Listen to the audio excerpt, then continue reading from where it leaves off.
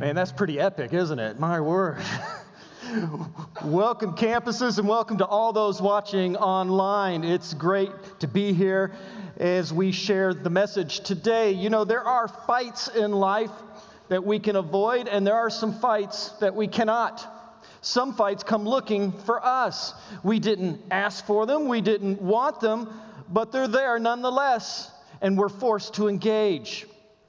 But then there's fights that are easy to avoid that we should try to avoid at all costs. For example, an easy one to avoid is this: looking to your wife and saying, "You know, honey, these clothes wouldn't be quite so wrinkled if you folded them right out of the dryer." Because she knows your hands aren't broken and you could have folded them yourself. Going down to Guitar Center to purchase $20 software and coming home with a $2,000 keyboard you did not discuss first is generally a bad idea and will get you a magic moment at home. Not that I've ever done that recently. Oh, here's a good one. Saying to your wife while she's in the hospital in labor, "Hey, do you mind if I turn on the game?" is a bad idea. Or following that one up while she's in labor with, "So, honey, when do you think you'll be ready for another one?" All bad ideas. And not every hill in life is a hill to die on. Have you ever met somebody, it seems like every single thing is an argument, everything is a hill to die on? I mean, the truth is, the person in front of you, they will see that the light is green. They are not your enemy. They are not out to get you. Quit yelling at them. They can't hear you. You have to save those special mountain to die on moments for the very important things in life. Things like the correct way to load toilet paper in the container. It goes on the top, okay? The top, amen? Amen. Bathroom 101. As Christians, we are to seek peace anytime we can. The Bible says in Psalm 34:14, "Turn from evil and do good. Seek peace and pursue it." Christians do not go looking for a fight. We are not bullies. We are not a violent people. But sometimes trouble will come looking for us. There are times in life when peace is not possible, even when we turn from evil and when we do good, when we seek peace and we pursue it. Sometimes trouble just will come looking for you. Now let's catch up a little bit to where we are in the hero's journey along the way. When we started the journey, we realized that at the beginning, there is something that shakes up our hero, something that causes them to face the reality that they were made for much more. This is the beginnings of change. They are awakened to explore the possibilities that they are made for something else, that they exist for something bigger than themselves. And then there's this point where they begin to struggle with these new ideas and these new beliefs. They struggle with the idea, do I want to jump into this or do I want to run away from this? And at some point, they dive in and commit to this new journey. And it's at this time that our hero begins to face challenges and begins to be tested. Now, for some of you, this ought to sound familiar because this is the Christian journey as well. At some point in our lives, we are awakened to begin exploring new ideas. We begin to ask ourselves and have this idea, hey, it just seems like I'm made for much more than this life I'm living. That maybe we are a people who have forgotten who they are. And so we begin to dive in and to learn about this new life, this new adventure that Jesus is calling us to. We begin to believe many of those things. And at some point, we make a decision to go all in, and we surrender our will and our way to the life that Jesus Christ is calling us to, this new life in the kingdom of God. And it's precisely at this time when we surrender our will and our way and follow Jesus Christ wholeheartedly that many of us can attest we are suddenly against a very real enemy. We are being tested, we are being challenged, things don't seem to go right, something goes wrong. That's just part of the hero's journey. And this happened to Jesus as well, too. When we read the account in Luke chapter 4 and Matthew chapter 4, Jesus is baptized at the start of his earthly ministry, and immediately he is taken out to the wilderness where he fasts for 40 days and 40 nights, and then he is put to the test and tempted by Satan 3 separate times. When you make a decision to follow Jesus Christ as your Lord and Savior in this great adventure, in this new life that he's calling us to, you will be tested. You will be challenged. Your friends and your family may start to mock you. They may laugh at you. They may tease you. They may not even want to hang out with you anymore. Why? Because you're now weird. You have changed. You have become different. And you may feel pressure to go backwards to your old ways, your old habits, and to compromise. But there's something we need to remember about this journey with Jesus Christ that's very important, and that's this: expect trouble when you faithfully follow God. Expect trouble when you follow God. You will face adversity. You will face challenges. And some of you maybe have been Christians for many years. You made a decision to follow Christ years ago. But over time, for whatever reason, some sin has crept back into your life. Maybe you didn't properly deal with an old bad habit or an old addiction. Maybe you've not forgiven somebody, or you've not dealt with something in your past.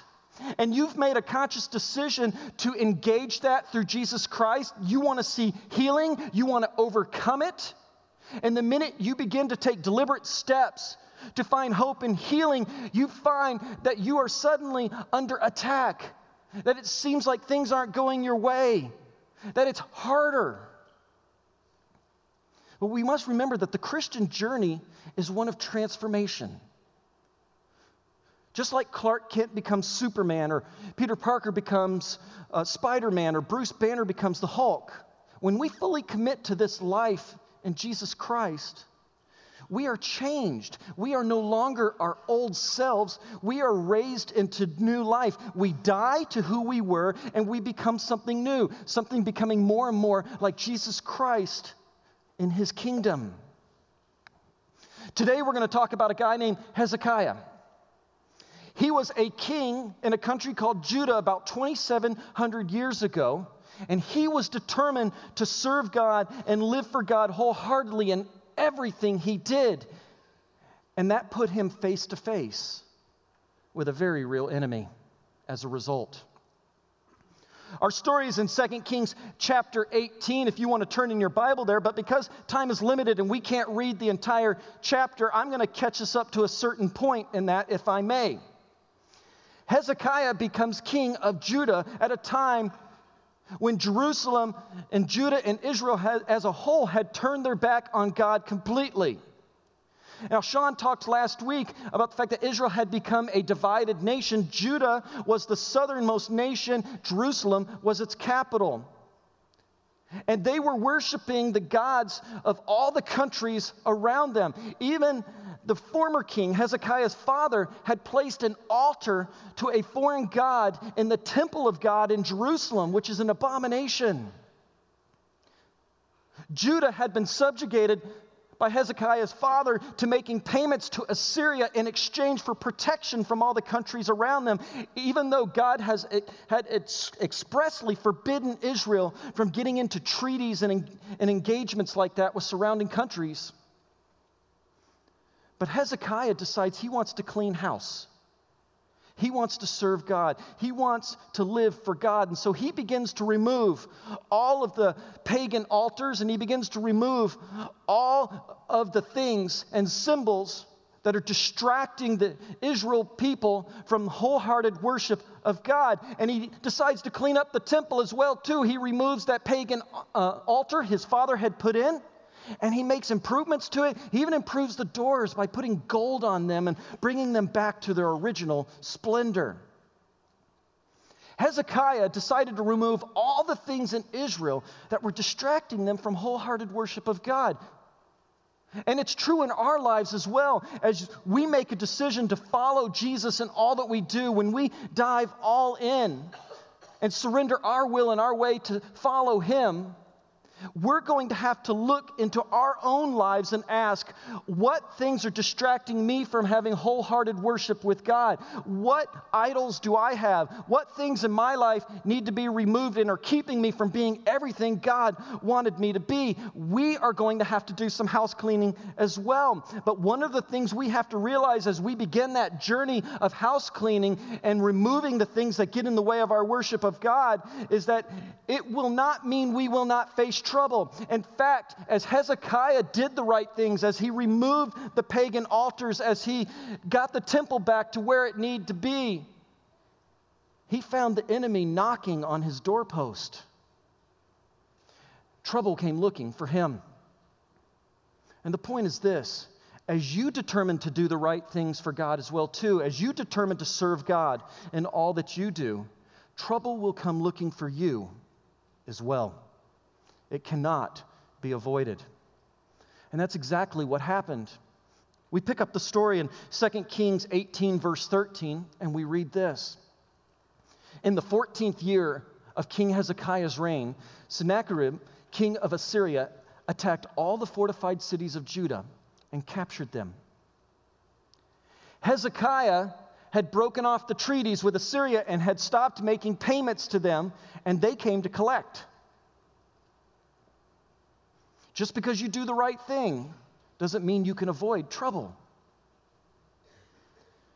And we continue. So Hezekiah, king of Judah, sent this message to the king of Assyria at Lachish. I have done wrong. Withdraw from me, and I will pay whatever you demand of me. The king of Assyria exacted from Hezekiah of Judah 300 talents of silver and 30 talents of gold. So Hezekiah gave him all the silver that was found in the temple of the Lord and in the treasuries of the royal palace. And at this time, Hezekiah, king of Judah, stripped off the gold, which he had covered the doors and doorposts of the temple of the Lord with, and gave it to the king of Assyria. There's a couple things I want us to work through here. If you're like me a little bit, you may ask the question, how much exactly is 30 talents of gold? And I will let you know that 30 talents is today's equivalent of 1 metric ton of gold, about 2,200 pounds of gold. This is a 1 metric ton gold coin from Australia, to give you an idea of the size of it. It is valued at about 35 million US dollars. Try getting change for that at the grocery store. And then imagine 10 more coins like that in silver. We're talking a lot of money here.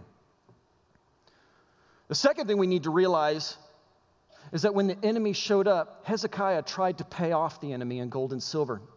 He tried to buy his way out of the situation. Now, I'm not trying to pick on Hezekiah here. The Bible records that he was a man that held fast to the Lord and did not stop following him. Later, the Bible would record that there had never been a king like him in Judah and never would be. But what I want to remind you is that Hezekiah was human just like you and I. And just like you and I, Hezekiah was capable of making mistakes and had to learn some things the hard way. There were some lessons Hezekiah had to learn in life just like you and I. And one of those things that Hezekiah would learn is this: God-sized problems require supernatural solutions. God-sized problems require supernatural solutions. We have a very real enemy that we face. Our enemy is supernatural. And while God is more powerful, we must never underestimate our enemy, who is very powerful. And what Hezekiah was trying to do here is he was trying to solve a supernatural problem through human means, through human methods. And he was about to find out it wouldn't work. And what's interesting is what the Bible said about how he paid the king, what he did to pay the king of Assyria. One of the things he did is he stripped off the gold that he had put on the temple doors, which meant this: He had gone backwards on the progress that he had made. He had gone backwards on some of the things he had accomplished. He was compromising. And just like Hezekiah, when problems arise, we too have to be careful. You may be tempted to compromise what you believe. When problems arise, you may be tempted to go backwards on some of the progress you've made. And we have to be careful about that, which leads to a very important question I need to ask you. What have you compromised in your walk with Christ? In what areas of your life have you compromised in your walk with Christ? Sometimes someone will come up to me and they'll say, man, I just remember there was this time when it just seemed like God was alive in my life. I was excited about it. Great things were happening. I was on fire for the Lord, but that just doesn't really seem how it is today. And one of the first questions I would ask you is this: what area have you compromised in your walk with Jesus Christ? Where have you gone backwards? When you confront the enemy and when you confront evil, they will go on the attack. And we will be faced with the temptation to go backwards in our journey. We may be faced with the temptation to try to solve it by human means or to compromise on what we believe. But we cannot do that. We must hold firm at those times. And what we must remember is this: we are changed to bring change. What do you mean by that, Jason? I mean, we've been changed to bring change. This new life with Jesus, this death and this resurrection that we haven't been changed just to be better people and to lead better lives. We have been changed to bring the message of hope and healing into the world. We have been changed to confront evil, to confront injustice. We are the hands and feet of God in the world. We are the light that shines out into the darkness, and the darkness hates it. We are the change. And we bring change to the world. Clark Kent did not change into Superman to show us how great he looked in tights. He was changed to face injustice. He was changed to fight evil in the world. And we too have been changed to confront the evil forces of this world, to confront the powers that would come against them, and to stand up for what is right. And as Hezekiah will learn, you cannot always buy your way out of a situation. You can't just throw money at a problem and hope it goes away. Evil cannot be ignored. There are not always shortcuts. Sometimes you have to just fight the enemy head on. The reality is, sometimes we have to fight. As Christians, as the people of God, there are times it will not be enough to simply sit in our chair and be observers. There are times where we will have to fight. Sometimes we're just going to have to engage. Sometimes we have to stand up for what is right in the eyes of God. Sometimes we are the voice for those who have no voice. Sometimes we are the crutch for those who cannot stand. There are times we will not be able to avoid the fight. And it's precisely what happened with Hezekiah as we continue the story in 2 Kings 18:17. The king of Assyria sent his supreme commander, his chief officer, and his field commander with a large army from Lachish to King Hezekiah at Jerusalem. Hezekiah had paid the king of Assyria exactly what he asked. He had fulfilled his end of the bargain, and yet the king of Assyria came anyways. Why? Watch this with me. Targeting me won't get their money back. I knew the mob wouldn't go down without a fight, but this is different. They've crossed the line. You crossed the line first, so you squeezed them, you hammered them to the point of desperation. And in their desperation, they turned to a man they didn't fully understand. Criminals aren't complicated, Alfred. We just need to figure out what he's after. With respect, Master Wayne, perhaps this is a man you don't fully understand either. A long time ago, I was in Burma. My friends and I were working for the local government. They were trying to buy the loyalty of tribal leaders by bribing them with precious stones. But their caravans were being raided in a forest north of Rangoon by a bandit. So we went looking for the stones.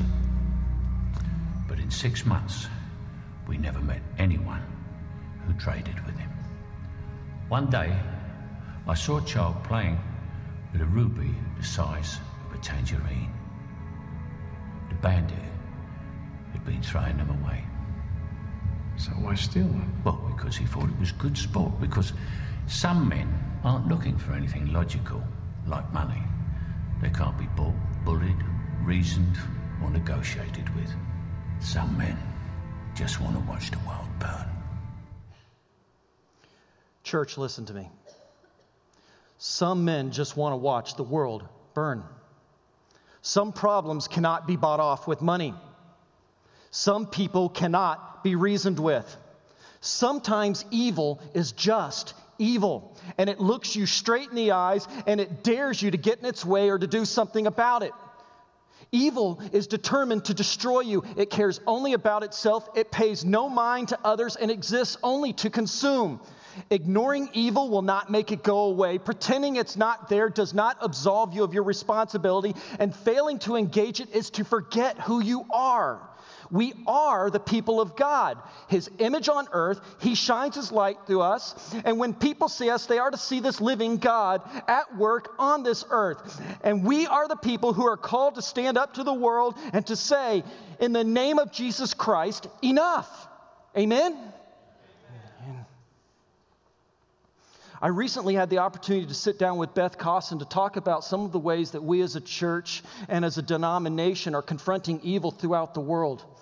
Watch this interview with me if you could. Beth, a lot of people know you as Pastor Sean's wife, but don't necessarily know what it is you do during the week or what you're involved in. Can you tell them a little bit about that? I'd love to. Thanks so much, Jason, for asking me to come in and talk a little bit about that. I've been honored and privileged over the last 2 years to spend time in a developing initiative called the Wesleyan Justice Network. This is an effort that has happened within the Wesleyan Church to really give some voice to our efforts in acting in streams of injustice. And so it's been a really exciting journey, a really cool thing. I'm obviously field staff because I live here in the Quad Cities, but I travel quite a bit representing the Wesleyan Church as we engage with issues surrounding human trafficking and orphans and vulnerable children, gender-based violence, and also ethical consumption. And so, the scope of those things is something that sometimes people, I think they feel like, I know those are problems, but I don't really have a handle on it. So I thought it might be helpful if we just kind of unpacked a few of those statistics around those issues and then kind of go from there.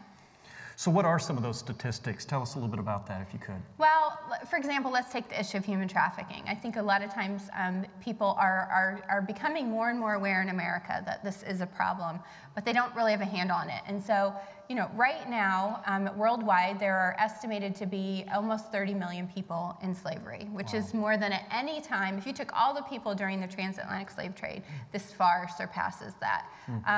When you look at the value of a person, during the transatlantic slave trade, a slave was worth what would be $40,000 US to us right now. But in today's economy, a person can be bought and sold for $90. You're kidding. No. And so the disparity in that, you can see that the problem has really exponentially grown and it's become really a worldwide epidemic. Human trafficking is the second most lucrative illegal trade happening today, surpassed only by the illegal drug trade. I mean, that's just, you think about that and think, wow. And the thing is, I think we think, oh, well, that's happening somewhere else. But the reality, labor trafficking, sex trafficking, child trafficking, organ trafficking, all those things are happening in the United States as well. We don't get a pass on those. Beth, you mentioned it before. Christians might be tempted, particularly maybe here in America, to think these things don't really have anything to do with me. They don't have anything to do with my day-to-day activities or the sphere of influence I may be in. What would you have to say to someone who might think that? Yeah, I mean, I think that's a common feeling, especially when we're talking about such big problems and we feel powerless or insignificant in the face of it. But I like how Dr. Martin Luther King wrote about it in his Letters from a Birmingham Jail when he said that injustice anywhere is a threat to justice everywhere. And I think we as Christians really need to look at that and say, well, what does that mean for me? And is there a response for me? And so, I think about an issue that I interact with quite a bit, the issue of gender-based violence, for example, and how 117 million women are missing in the world today because of gendercide, because of choices that are being made to really reduce the population of women. And I think about how that plays out then in violence against women. In the New York Times, just on March the 9th, the findings were released from the UN that said 35% of women will experience physical violence against them in their lifetime. And that girls under the age of 18, 1 in 10 girls under the age of 18 will be forced to have sex against her will. And so I think about that, and I think those are statistics that really translate into the United States. So it takes into account what's happening in the United States. In the United States alone, 1 in 4 women will be a victim of domestic violence. And so we have to say in our churches, the reality is that the women that are coming to us are coming representing that 1 in 4 women will be a victim of domestic violence. One last quick question, if I could. Before you mentioned some of those statistics that involved local problems, things like child abuse, spousal abuse, and so forth, what would you say to anybody that might be out listening to us right now, hearing what you're saying, and is being affected by that? What advice would you give them? Yeah, if you're a victim of trafficking or you know of someone that is, there's a national hotline that we're going to put the number up in this video, and that's a resource that's manned 24/7, 365. They take tips from all over the country. That's if you're a victim of trafficking or if you know of someone who is. Now that I've been involved in this work, I've had people in the Quad Cities approach me on many occasions to talk to me about labor trafficking situations that they think it might be going on, or potential child exploitation and things like that. And so this is I point them to the hotline because this is their job to vet this. They work with federal, state, and local law enforcement to get them involved in an appropriate way. And so we'll have that number on there, and that's a great thing. The domestic violence hotline as well, we'll put that number on as well because that's a similar thing. If you're a victim of it or you're aware of someone who is, interacting with people who are professionals in that. That's really a lot of what the network has done is to try to build relationships credibly in many different places to help people get the help that they need. And there's help that's out there. There just isn't enough of it, and we want to continue to mobilize people to be a part. And if need be, they can come find you, come find Absolutely. me, talk to the pastor of their church to get more Absolutely. information and some next steps as well, too. Absolutely. Hey, I just want to thank you so much for taking time out of your busy schedule to be with us today, to talk to us about this incredibly relevant issue. And we just wish you the best in all your activities, what you're doing. Keep us informed along the way, will you? Thanks, Jason. I appreciate it. Psalm 94:16 says this, "Who will rise up for me against the wicked? Who will take a stand for me against evildoers?" Which gets us to our so what moment today. Let me start that by asking you a question, if I may. First, what problems are you trying to solve without God? What issues in your life, what things, what battles are you trying to engage without God? Not picking on Hezekiah again, but it's interesting that up to this point in the story, the Bible is silent on him seeking God in prayer and going to get godly counsel. Doesn't mean he didn't do it, it's just the Bible's silent on it up to this point. And as Hezekiah tries to do the right things, he wants to live for God, to serve him wholeheartedly. He removes the idols and the distractions that get in the way of wholehearted worship of God that finds him face to face with the enemy. And the enemy shows up. They send him a letter. Here in a minute, we're going to read it. And what's interesting about this letter is you can almost hear the hissing of a snake in it as you read it, the serpent speaking through it, mocking God and mocking Hezekiah. Maybe you're in the same place. You're trying to live for God. You're trying to do the right things. You're trying to serve God with all your heart. But it seems like there's these voices speaking to you, that you're confronted with problems and trouble of all sorts. In 2 Kings 19, we read this, verse 10. This is the letter from the king of Assyria to Hezekiah. Do not let the God you depend on deceive you when he says, Jerusalem will not be given into the hands of the king of Assyria. Surely you have heard what the kings of Assyria have done to all the other countries, destroying them completely. And will you be delivered? Did not the gods of those nations that were destroyed by my predecessors not deliver them?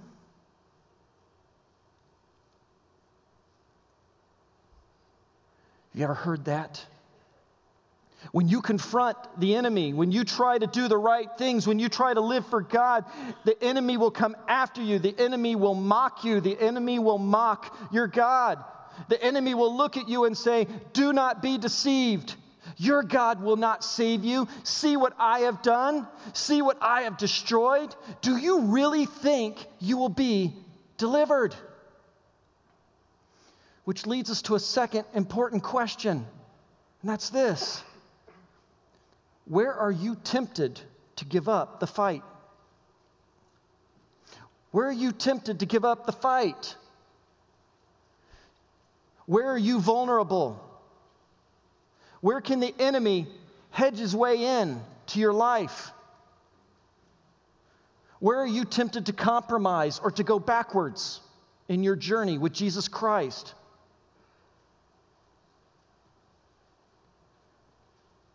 Sometimes we will be faced with insurmountable odds and God-sized problems. Just to put this in perspective for you, archaeologists say that at this time, Jerusalem had about 25 to 30,000 inhabitants. We would read later that the Assyrian army consisted of at least 180,000 fully trained soldiers. It was a very real enemy and very real situation.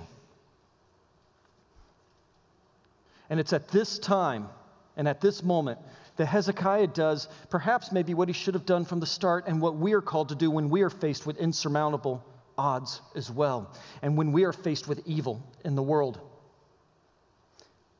He went to the temple. He fell on his face. He put the letter from the king of Assyria out in front of him, and he cried out to God. And today, I'm going to end with that prayer as well, Hezekiah's prayer. But perhaps it is your prayer as well. Perhaps you are facing a very real enemy. Perhaps you are facing a situation that seems too big for you. Perhaps you are trying to come against it through your own means and through your own might, when this is a very real supernatural enemy requiring a supernatural solution. And so in a moment, I'm going to invite you to bow your heads and close your eyes, and I'm going to read this prayer aloud. I'm not going to put it on the screen, but I have placed it inside your worship guide as well, because there's a reality that you may need to read this several times in the coming week. As you choose to live for God and do the things that God is calling you to do and remove the idols in your life and the distractions, you too may come face to face with a very real enemy. And like Hezekiah, you may have to get on your knees, fall before God, and cry out to Him. So I want to invite you to bow your head and close your eyes if you could. This is Hezekiah's prayer. Lord, the God of Israel, enthroned between the cherubim, You alone are God over all the kingdoms of the earth. You have made heaven and earth. Give ear, Lord, and hear. Open your eyes, Lord, and see. Listen to the words Sennacherib has sent to ridicule the living God. And now, Lord, our God, deliver us from his hand, so that all the kingdoms of the earth may know that you alone are God. Dear Lord, you are God of all. You hear what the enemy is saying to your church.